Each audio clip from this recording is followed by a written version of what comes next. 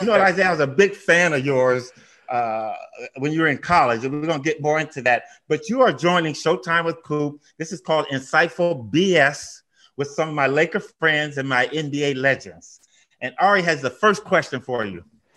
Well, for me, first of all, I love your work on television. You do great insight. And I work in sports radio and for a long time and it's rare to get, a combination of great player who also brings great insights that really make you think.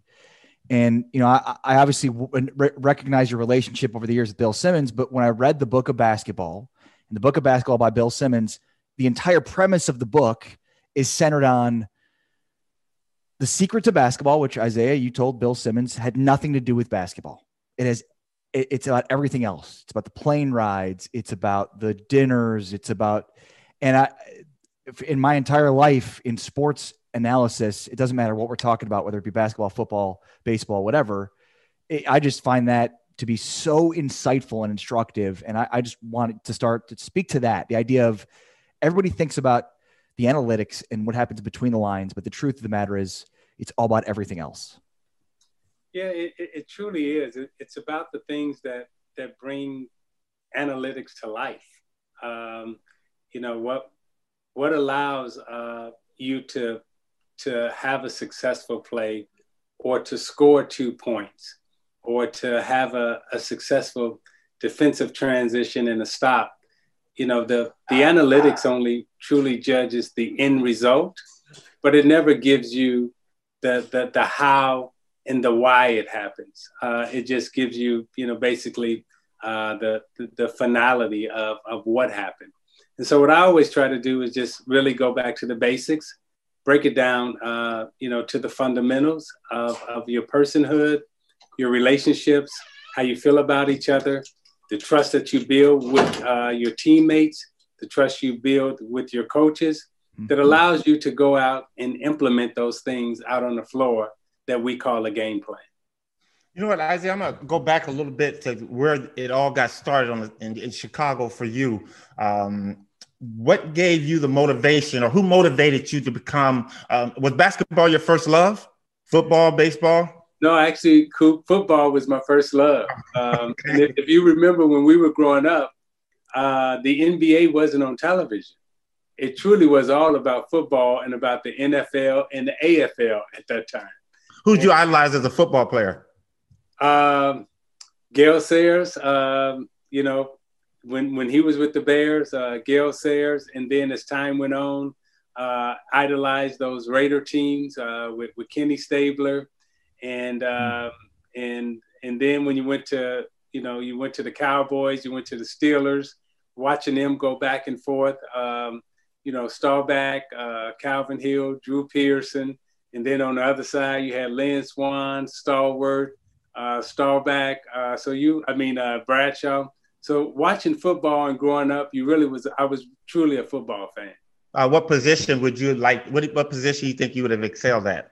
I was a wide receiver, DB, and also a quarterback. But I was Fran Tarkenton as a quarterback.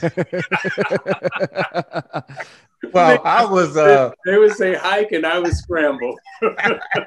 Well, my favorite, I like you. I like football too. Cleveland Browns was my favorite team, and great Paul Warfield. I always wanted to be a wide receiver like him. Wore number 42 for him, and I was out on the playground playing Isiah on the field, and I jumped in the air because he used to make these acrobatic catches, and a guy knocked my feet off from under me, man. Next thing I woke up, everybody was looking, Coop, you all right, man? You okay? And that ended my football career there.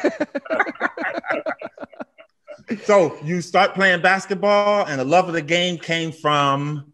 It came from my brothers. All my brothers played basketball, and all the sports were seasonal at that time. You never played basketball year round. You never played football year round. So you kind of went with the seasons. And whenever my brothers were playing basketball, 6 brothers, I would always go to the court and watch them play. I never could get out there and play with them because I was too small. We didn't have babysitters, so they took me everywhere with them. Were you the youngest of the group? I was the youngest, youngest of 9, 6 brothers, 2 sisters. Is that one of those like, guys, you have to take your brother with you? Oh, do we?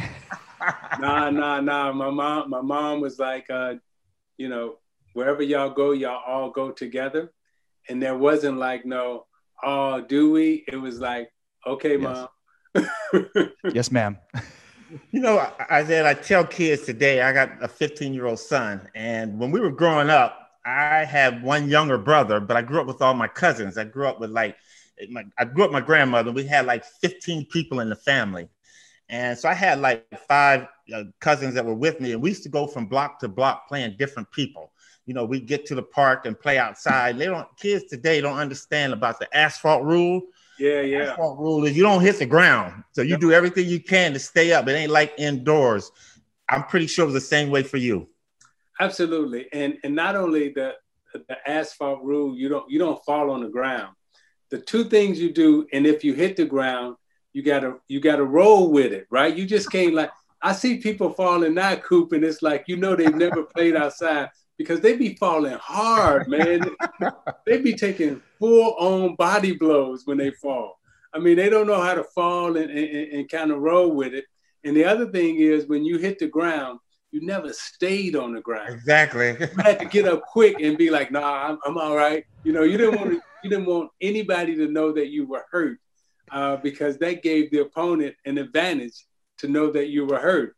But now you see a guy fall on the ground and they lay there for days like, oh. And they do this to get their teammates to come help them up. That bothers me to no end in the NBA. But so you go to high school and you find yourself with the choice between other schools and Indiana. Why Indiana? My mom made the choice for me to go to Indiana. I mean, even knowing that Bobby Knight was like that. She she wanted me to get out of Chicago, but B, she wanted a coach that wasn't going to give me everything. And see, I didn't realize at that time in high school, how good a player you were. Because, you're still competing with everybody. And everybody wants to pamper you, give you this, give you that. And of course, being a teenager, you want everybody to give you this and give you that.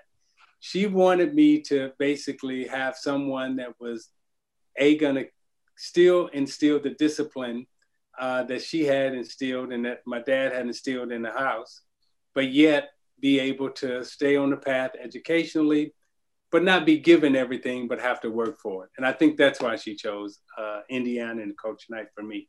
Was academics preached hard in your family? Academics was preached hard in your family? That was the only thing that was really preached. My father hated basketball, football. He hated entertainment.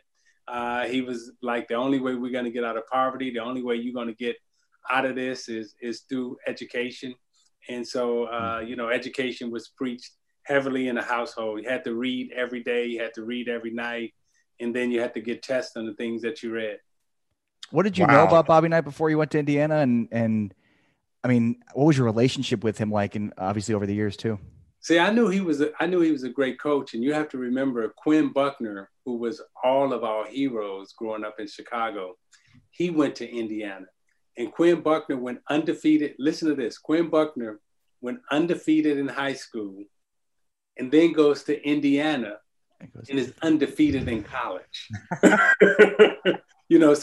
So Quinn, when Quinn would walk in, like, music would start playing like, da-da, I mean, that's how revered Quinn Buckner was. So when Quinn Buckner went to Indiana, everyone in Chicago was like, okay, we followed 2 teams. We followed Indiana and we followed Notre Dame. Isaiah, I'm going to say this, and don't take it personal, okay? Bobby Knight was an asshole, man. I could not have played for him. How did you handle that, though? I mean, the screaming, was it all the time? Cool. So was Lambier. We're going to get to him in a minute, but right now it's Bobby Knight. No, but he screamed, but this is what he was screaming. Hey, you better than him. Don't take that from him. But he was very demonstrative, right? Mm-hmm. And very, and when people would see it, the announcers would be like, oh, Bobby's really giving it to him. But he would be saying, look, the whole week we practiced. This is what the guy's getting ready to do. And damn, he just did that to you. Don't let him do that. And that's was the conversation. So that's why you can hear it and not necessarily pay attention to him being so demonstrative, because you knew what was coming out of his mouth were the things that he was trying to help you get better at. So this guy you were playing against wouldn't take advantage of you. Mm-hmm. Coop, there was a guy that played at Illinois by the name of Reno Gray. Now, you know, all of us had that one guy. Did you know Reno Gray? Coop, I couldn't do nothing with him, man. Coop, he was averaging like 6 points, but when he saw Isiah Thomas, just mark it down. It was 24. and he would kill me, and I couldn't do nothing with him. And Coach Knight, that's the only guy Coach Knight would really just be like, hey, I understand you can't do nothing with this guy, so I'll put Jimmy Thomas in. Hopefully he can handle it. I'm going to tell you, from the outside, it always looked like he was cursing y'all out. And that was my fear. I did not want to go anywhere to a coach like that. But Coach, you'd love playing for Coach Knight. Yeah, he was. I mean, he was. Was he a teacher though in practice? Really good teacher. Because defensively, often, and I watch you. You know, I admired you for a long time, and I knew the type of pride that you took defensively, and how you prided yourself on shutting people down, and then not only shutting them down, but mentally wearing them down. You would have loved playing for Coach Knight. I mean, absolutely. You and he would have fit like hand in glove. Well, you know what? I think I had a similar coach in Coach Ellenberger at New Mexico. This guy was just tenacious on defense. Coop, you got to get up in them and you got to beat them. And I kind of understand what you're saying. So you finish up at Indiana, and you get drafted by Detroit. Mm-hmm. What was that like coming into the NBA? It was, well, y'all had just won the just won a championship, and Magic was the MVP. And that summer, I got a chance to barnstorm and hang around with Magic, George Gervin, and Dr. J. So I'm playing that whole summer with them. We going from town to town, and Magic telling stories about y'all winning everything, right? And so now the season start, and I don't know if you remember this, but we played y'all in the exhibition game, my rookie season, and I'll never forget this, man. This is, right? We're in the Silver Dome, and Magic throws it in, and I come back to double on Kareem. And Kareem looks me dead in my eye, just like this, Coop. He goes, "Is this your man?"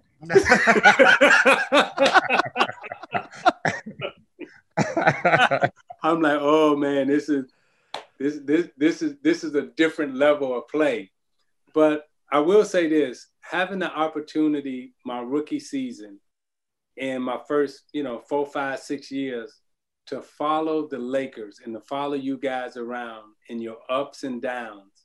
And I never forget, and I don't know if you remember this, Coop, but when y'all lost to the Celtics, did y'all lose to them in 84? 84. 84. When y'all lost them in 84, I don't know if you remember, but I was at y'all team exit meetings. Oh no, I do remember that. And I never forget like the heartache and the pain and everything that all of you had, how quiet that room was, and I think James Ingram had come out with the song "Just Once." Yeah. Can we figure out what we keep doing?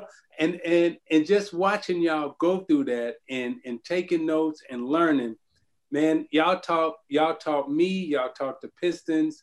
Y'all and the Celtics taught us how to be champions, how to win, and how to get up from adversity. Was 84 the year that Worthy threw the ball away on the sideline and Gerald Henderson intercepted? Yes, sir. Okay. Well, think about this, Coop. That series, Worthy threw the ball away, and I think Magic dribbled out the shot clock. Now, I come back years later. Guess what? I make the same exact play. Wow. I throw the ball away. Bird steals it. They lay it up. But if I don't watch Worthy get up, if I don't watch Magic get up, if I don't watch the Lakers get up, I'm still trying to figure out, man, what happened to me? But watching y'all go through it, y'all taught us how to be champions, man. Definitely. And I told people this because I remember seeing you in the locker room at a lot of games, and you were always kind of like standing in the corner. And I said, you know what, that guy is here for a reason. And I knew you were close friends. You and Magic were really close friends. But I said, you know what, he's just looking and watching. And as you go through your rough times, like Jordan did in Chicago, the one thing I always admire about you too is that y'all didn't, and I don't necessarily call it running away to win a championship, but you guys were learning how to win a championship. The pieces that you had to have, the individual players that needed to help you win a championship. So you guys get there, and every year you're losing to Boston. You have your rough times against Chicago, you have your rough times against Philly, but eventually the bad boys start making waves. Yeah. Tell us a little bit about the individual personnel to making up of the bad boys. We had Rick Mahorn on here about a month ago. Rick is fucking hilarious, man. Hasn't changed a bit. A little bit about that. I want to hear from your point of view, you being a leader and a captain of that team. I looked at it, Coop, that you know, y'all were the Ivy Leagues. Y'all were Yale and Harvard, and we had to go to school to learn from Boston and LA.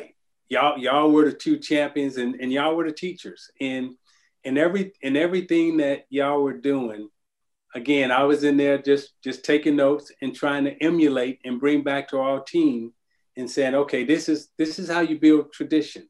This is how you build culture. This is how you make people accountable. But more importantly, watching Boston and watching LA was like, this is how you allow others to become better in their roles and excel in their roles and be champions in their roles. And you don't have to have it all for yourself. I mean, I'm looking at Kareem and I'm like, get ready for the NFL season with incredible offers from FanDuel, America's #1 sportsbook. Right now, new customers can bet $5 and get $200 in bonus bets. Guaranteed. That's guaranteed. Plus, all customers who bet $5 will get $100 off NFL Sunday Ticket from YouTube and YouTube TV. Now is the best time to join FanDuel. It absolutely is. The app is easy to use, and you can be on everything from spreads to player props and more. So visit FanDuel.com/Boston. Kick off the NFL season with an offer you won't want to miss. FanDuel, official partner of the NFL. 21 plus and present in Massachusetts. First online real money wager only. $10 first deposit required. Bonus issued as non-withdrawable bonus bets that expire 7 days after receipt. Restrictions apply. See terms at FanDuel.com/sportsbook. Hope is here. GamblingHelplineMA.org or call 800-327-5050 for 24/7 support. Play it smart from the start.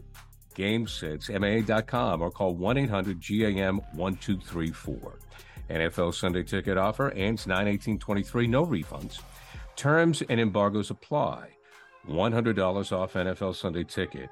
Not YouTube TV. YouTube TV base plan required to watch YouTube TV. Redemption requires a Google account, a current form of payment.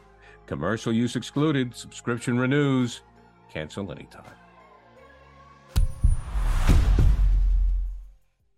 You know, I remember in 1970, this was Lou Alcindor. You know what I mean? It's like, what? Holy!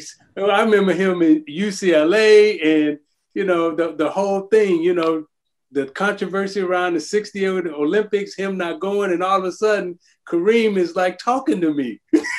And so, but watching Kareem, and forgive me for saying this, but watching Kareem allow all of you to grow and be champions. And he himself never acted like, oh, I'm the man, I'm the best, I'm this, I'm that. And then Magic coming along and then helping, like seeing Magic like get excited. Who's that little boy that just went by? Tell him. That's my son. Isaiah, he ain't little. He's 6'3". Oh, man. Well, hey, we old now, so everybody. Exactly. But watching Magic get so excited about giving you an alley-oop or Byron Scott scoring a point, you know, and if you remember, Coop, my first couple of years in the NBA, I was killing people, scoring and everything else.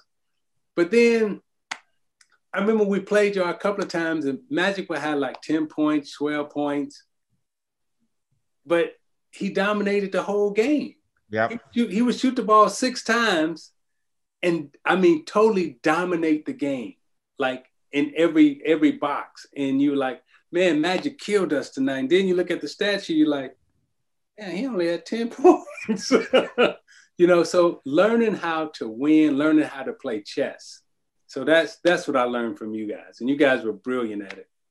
And you know what, I also think the biggest thing that you really can't say Magic without saying Larry Bird or Larry without saying Magic, because they changed the way the game was played, but they really made it important on what the word team meant. Yeah. Together, everyone achieves more. And that was the one thing that we talked about every year, is that everybody's roles had to expand. And as you guys went through those turbulent times and started becoming that team in the East, and you know, it was black and blue basketball. You get Bill Laimbeer, who I fucking can't hate to this day, but I still respect the guy. You get Rick Mahorn, you get Joe Dumars, you get Benny Johnson, and now you guys got what they call the 3-headed monster in the guard at backcourt, kind of like what we had and Boston had that. Did you guys get along, you, JD, and Vinny? How was your relationship? Oh yeah, we had great relationships. And the reason why we had great relationships, again, is because we had a chance to watch, I had a chance to watch y'all. I had a chance to watch the Celtics and mirror that. So I understood how important it was to have a great relationship, to go out to dinner, right? To hang together. And when the other one got going, to take a step back and say, hey man, it's your turn tonight. Go ahead, get yours. Mm-hmm. You know, and the thing that I love about the Lakers, the Celtics, and the Pistons right now, Coop, you can go to all our teams and everybody know our 8th, 9th, and 10th man on the roster. Yep. Now that's when you're talking about, okay, that's what a team was all about. I mean, people know John Sally, and John Sally was only averaging 6 points. People know, you know, Mahorn, Buddha, and all that. So everybody knows like 1 through 10 on all of our championship teams, just like yours. Everybody contributed. Everybody was collective together. And to me, that's what basketball was all about. So, you know, having those relationships with Vinny and Joe, and we were all small, so we all had attitude, because at the time, because at the time the league had gone to all big guards. I mean, You were 6'6", Magic was 6'9", then you had Sidney Moncrief, Paul Pressey, Reggie Theus. Nobody really had a small guard or small backcourt. We were the only ones, and every play was a pick and roll play. You know? Y'all kill with that there. Y'all absolutely kill with that. But okay, so now you guys are fighting your way to the East to becoming one of the teams to compete against. How did the Jordan rules come about? First of all, Isaiah, before you start, I thought that was a bullshit because y'all were trying to hurt him. But I want to hear from you. But you know what? Back then it was intimidate him, Coop. Intimidate him. Listen, you hit that paint, you got to touch the ground, man. And that was wow. We was trying to hurt him. Now wait a minute. I seen the tape. I was at the game. I saw the shit that you was doing to Bird. I saw Bird come off a screen on the baseline, and his whole shirt was pulled to one side. Not only was his whole shirt pulled to one side, but your fingernails. He had 4 fingernail wounds on his used to bite my fingers, so it wasn't me back then. So I'm just saying, I'm like, time out. I'm watching Mikhail snatch Rambis out of the air, body slam him to the floor. I'm watching ML Carr walk across the line looking at you doing this. Look at you. I said, we live by Malcolm X creed, by any means necessary, baby. So I was like, wait a minute. I was like, time out. Don't even. Oh, y'all was trying to hurt him. Wait, I remember coming down the lane, and at that time, my best friend, Magic Johnson, took his forearm and you remember this, put it right in my face while I'm up in the air. Come on, man. What was you talking about? Well, tell us about Jordan rules. Where'd they learn it from? Where'd they learn it from, Coop? I just want to set the table first. Okay. Right. So the Jordan rules simple was this, right? We knew that he had a difficult time going left. So we would force him left, and then we would come in trap. And at that time, Coop, he was a very reluctant passer. Yeah. So, and sometimes he would force and take bad shots with two people on him. And until Phil Jackson came, Phil Jackson convinced him that he got to start using his teammates. So what we did is we just played to his weaknesses in terms of forcing him left, trapping him, making him take bad shots. And when he did throw it to his teammates, they hadn't shot the ball in so long that they were cold. Yeah. Now, in terms of when he was going to the basket, we knew that he had a genetic gift. And I look at, when I'm a small guy, so I look at you, I look at Magic, I look at Bird, I look at, Jordan, I say, okay, y'all got genetics over me. Y'all got height. And then Jordan had a genetic gift of, he had a 49-inch vertical. So when he got up in the air, you can't do nothing with that. Yeah. Yeah. So it's like same rules that y'all had, same rules that Boston had. When somebody goes to the basket, as opposed to letting them dunk or get a shot off, that's a for sure two, you send them to the line and maybe you split one. So we just played the percentages, and those really were the Jordan rules. But we had the Jordan rules, we had the Kareem rules, we had the Magic rules, we had the Bird rules. It just so happened that, Sam Smith wrote a book called The Jordan Rules. So everybody think that there was only, the Jordan rules. But hey, I watch y'all play the San Antonio Spurs. Y'all had the George Gervin rules. Oh yeah. if you didn't have it, Ice was gonna score 40 on you. Yeah, so the best player always has the defensive rules set against him. And now, so the Jordan rules became a catchy thing, but we had Magic rules, we had Kareem rules, that's just how it went. Speaking of being physical, Coop, were you guys going after his ankle in '88 in the '88 finals? Did that happen? Well, with wait you guys? a minute. Now I was just getting ready to get to that, all right, because I got to lay it like he laid the groundwork before that. I got to lay the groundwork. Okay. We see them in '88, okay, and we're playing them. Isiah twisted his ankle. Now, what people see is that Isiah had 27 and a quarter. It wasn't all on me, Ari. That shit was not all on me. I didn't start. I didn't start. Byron Scott started. So I'm going to say of those 27, I might have caught 10. So I think I was a bit better. But you know what, Isiah? That was probably the best performance. And we've been around in this league and we've seen many great players. I mean, I was there when George Gervin, Pat Riley didn't pick him in the All-Star. And we saw San Antonio, the very first game after the All-Star break, Gervin gave us 45. So I've seen people that can score, but for somebody that was considered, so they say small, which you weren't, you just small in stature, but your fucking game spoke for itself. To see somebody do that, and I mean, I was playing you as hard as I could. I was never really a physical player, but I mean, I was giving you all it. The way you scored was so easy. What did it feel like being in the zone? Because you were in the fucking zone, man. I mean, I did everything I possibly could. Coop, that's it. Okay. Well, I understand. It's hard to explain. So no, but Coop, I've been asked that question a lot, and to this day, my answer is I don't know what happened. I really don't, because as you can see, I never replicated it again. But something happened where you got into the zone, the spirit came, you got the Holy Ghost or whatever it was. But you did this and you were injured, Isiah. It's a different thing. Yeah, but I wanted to win so bad. Yeah. And we had been through so much pain to get there, and all I kept thinking about was what I went through as a child. I was like, I was watching people like die, you know, get murdered, going through. So all those things, actually, when I was laying there on the floor, I was watching, you know, kind of all those things play back, you know, those painful memories that you had.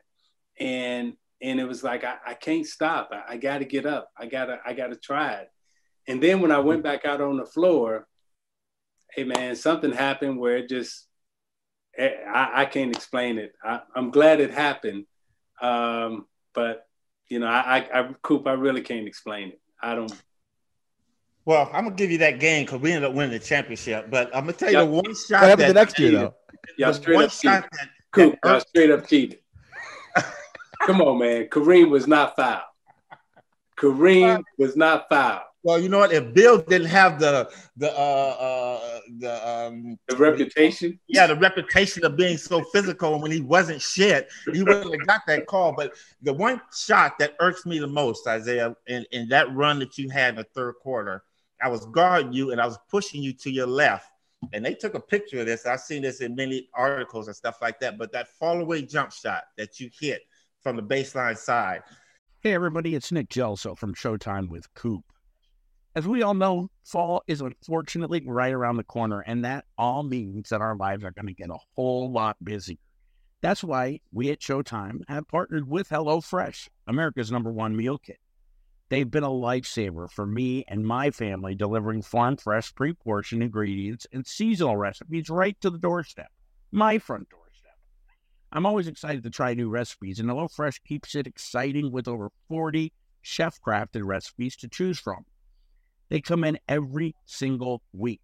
And for those busy days, there are the quick and easy dinner options, and they're a game changer. All you need is 15 minutes in the kitchen, and dinner is served. Now let's talk about saving time and money. With HelloFresh, I'm not stuck in those annoying checkout lines anymore. I'm spending 25% less than I would on takeout, and it's way less expensive than the grocery store. Plus, I could add snacks, sides, and more from the HelloFresh market. So banish the end of summer blues and embrace the fall season with HelloFresh. Trust me. Trust your taste buds. Trust your wallet. They'll all be thanking me by the time you finish your first week with HelloFresh. And here's a special offer just to make it a bit easier for you. Go to HelloFresh.com/50Showtime. Use the code 50Showtime for 50% off plus free shipping. That's HelloFresh.com/50Showtime. And use the code 50Showtime for 50% off plus free shipping. HelloFresh is America's #1 meal kit. That bothers me because that particular individual possession, I thought I had played the best defense of my entire career, and you still got that shot off and hit all net. And I just want you to know to this day that you always have something on me that bothers me. Sometimes that keeps me up at night, and I'm going to figure out a way, some kind of way, where I trip you and block your shot by accident when we get older, because I'm in my late 60s now, so I don't jump anymore. But you know what? That was a tremendous game, Isiah. I give you kudos for that, brother. But that bothered me. Well, you know, Coop, I'm so glad you still feel that hurt. and it warms my heart to know that you having them nightmares. And the next time we get out on the court, I'm gonna make sure that I try to have a replay of that moment again for you. Replicate that shot. That ain't gonna happen. Well, I guarantee I won't be as close as I was then, because I just had a hip replacement because my joints are falling apart. But to finish this off real quick, Isiah. So the next year we come back. We're looking to be the first team to three-peat in the longest. We had won in '87. We beat you guys in '88. Whether it's a cheating or not, we still won the series. And then we see you guys in '89. We were so primed to come to Detroit. That first game we get there, we're really, really hyped up. Pat got us going. Byron Scott tears his hamstring in practice. And we're like, damn. Okay, all right, we got this. We got this. So the next day we go to shoot around. Ball goes up. Well, before I do that, why did you and Magic kiss? Well, we used to always hug each other, right? Yeah. And it's like we were friends early on when we met. Mm-hmm. But then it's like we became brothers, and we became, with each other's family. And, you know, when you meet your family, you don't give them a handshake. Yeah. You always gave them a hug and you gave them a kiss. So we started treating each other like brothers as opposed to treating each other like friends. And I respected that. I really did.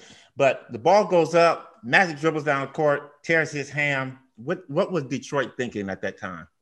We get ready to murder y'all.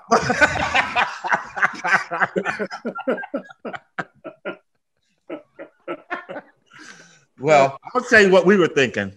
That's exactly what we were thinking. Okay, I'm gonna tell you what we were thinking when Magic went down. This is just my personal thoughts, and James and I have talked about this. I said, you know what, we can ready to get our ass towed up. But the one thing I was very happy about our team. I'm very happy about our team. Every game, that fourth series, we were leading y'all at halftime. When we went to halftime, every game we were up at halftime on y'all, whether it be by 10 or 6 or something. You guys just wore us down, and got your first championship. Well, I looked at it this way, Coop. I know y'all thought that y'all was going to come and win. Now, you got to think about our mindset, right? Yep. So the year before, we thinking that, I'm definitely thinking, if I don't get hurt, game 6 is a wrap. Y'all lose game 6. And we win it in 6, right? Yeah. Y'all ended up beating us in 7. I really don't play in game 7. Y'all win game 7 by 3 points on y'all floor in LA. With the phantom foul. So now all the pain that y'all had went through in 84, I'm replaying. Now I'm going back and I'm saying this how they bounced back. This what they did that summer. So now I'm carrying that pain and that anger with me the whole year. Coop, I know you felt it when y'all walked out on that Palace floor. Man, we y'all were ready. We weren't talking about playing basketball. We physically came to eat your liver. Like we was just like, hey man, there's no way y'all are going to win. And the intensity and the hunger that we was playing with on every single possession, it just wasn't no way. Now, this is what I do know. I was scared too. because remember, I had watched Magic, you, Kareem, Worthy bounce back. Yeah. And I knew the force that y'all can bounce back with. So I was prepared for that type of force, but at the same time, I know we didn't have the talent, the real talent, to match a Magic at his best, a Kareem at his best, and a Worthy at his best. Our talent level couldn't raise that high. But at the same time, our hunger and our intensity could match that and shut that down. And that's what we and y'all had depth. I think that was a big thing. Yeah. Y'all could go 9, 10 deep. Yes. Rick Mahorn made a joke about Tony Campbell. He said, Coop, we knew we were going to whoop y'all's ass when we looked down there and saw Tony Campbell coming into the game. I was like, Rick, okay, calm down. It's all right. When y'all put Tony Campbell on me, because y'all didn't want, it's like, when I saw Tony Campbell on me, I was like, come on. We used to call him TikTok. I was like, oh, you know what you do with TikTok. Come on, man. Hey, Isiah, we're at the point of the show where I call you're in Coop's lightning round. I'm going to give you 6 names and just give me a little bit about them, okay? Okay. Dave Beam. Woo. Mentor, role model, great player, but mentor, role model off the floor. Brought me into the Players Association, gave me the first thought of being the president of the Players Association. And then, he went on to become the mayor of Detroit. We've already talked about Bob Knight, but give us something else, a little bit more about him. Critical thinker. He always said mental is to physical as 4 is to 1. It's a thinking man's game. And if you can outthink your opponent, you can beat your opponent. Chuck Daly. Definitely a smooth dresser, but also, someone who grew with us when we were young. And then he let us become fathers and husbands And so he was able to hold on. And as we got older, Coop, right, he was able to let go, which was brilliant, you know, and genius of him to be able to do that and understand our maturation. What his name was? Daddy Rich, Papa Rich, Daddy Rich. That's okay. Jack McCloskey. Jack McCloskey, tough as nails. I got to tell this story about Jack McCloskey. So we having our battles with Boston as we up and coming. So we go to the All-Star game, I believe. I'm not sure what the All-Star game was that year, but it's me, Joe Dumars, and Jack McCloskey on the elevator. The elevator door opens, Red Auerbach walks in. And Joe and I standing in the back thinking that Jack and Red are at least going to say hello, shake hands, or whatever. Do you know that whole elevator ride we rode down and neither one of them looked at each other, acknowledged each other, or said hello? They got off the elevator, Joe and I looked at each other, and it was like, okay, we understand how this really is now. Like they were complete strangers, like they had never met. Jack McCloskey, you know, when you talk about the heart and soul of the Detroit Pistons and the toughness, bad boys, all that came strictly from Jack McCloskey. Michael Jordan. Michael Jordan, I mean, unbelievable, gifted, talented, the most.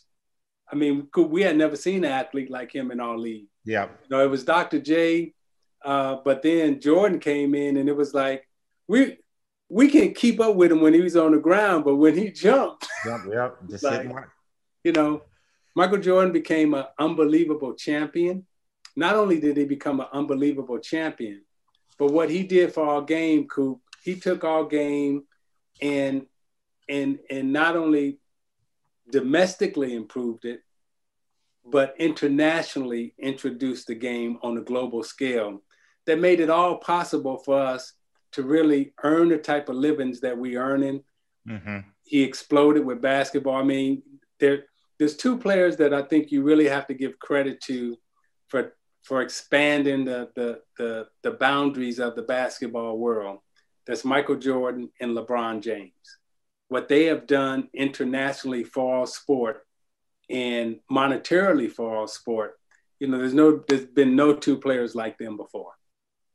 Jesse Jackson, Operation Push, Operation Breadbasket.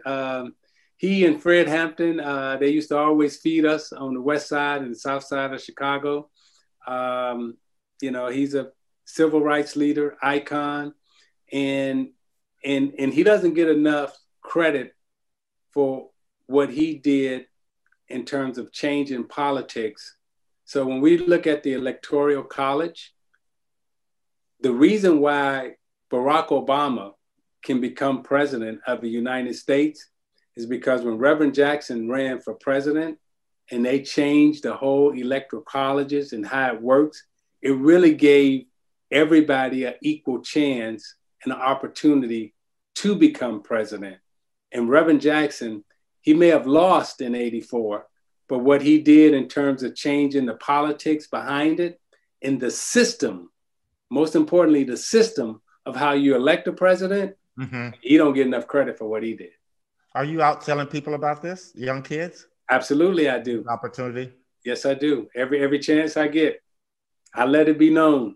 Oh, one last thing, Isiah. You think Coop should be in the Hall of Fame, Isiah? Oh, they whole Laker team should be in the Hall of Fame. I mean, when you look at champions, right? You know, the way they judge individual players and take them away from their team, you can't have success without your team. So as much as you want to talk about Kareem, you can't talk about Kareem and Magic without mentioning Cooper and Scott. Just can't do it. And I'm sorry, and Worthy. But my last question for you, Isiah, have you always had that nice smile? Did you have that when you were little?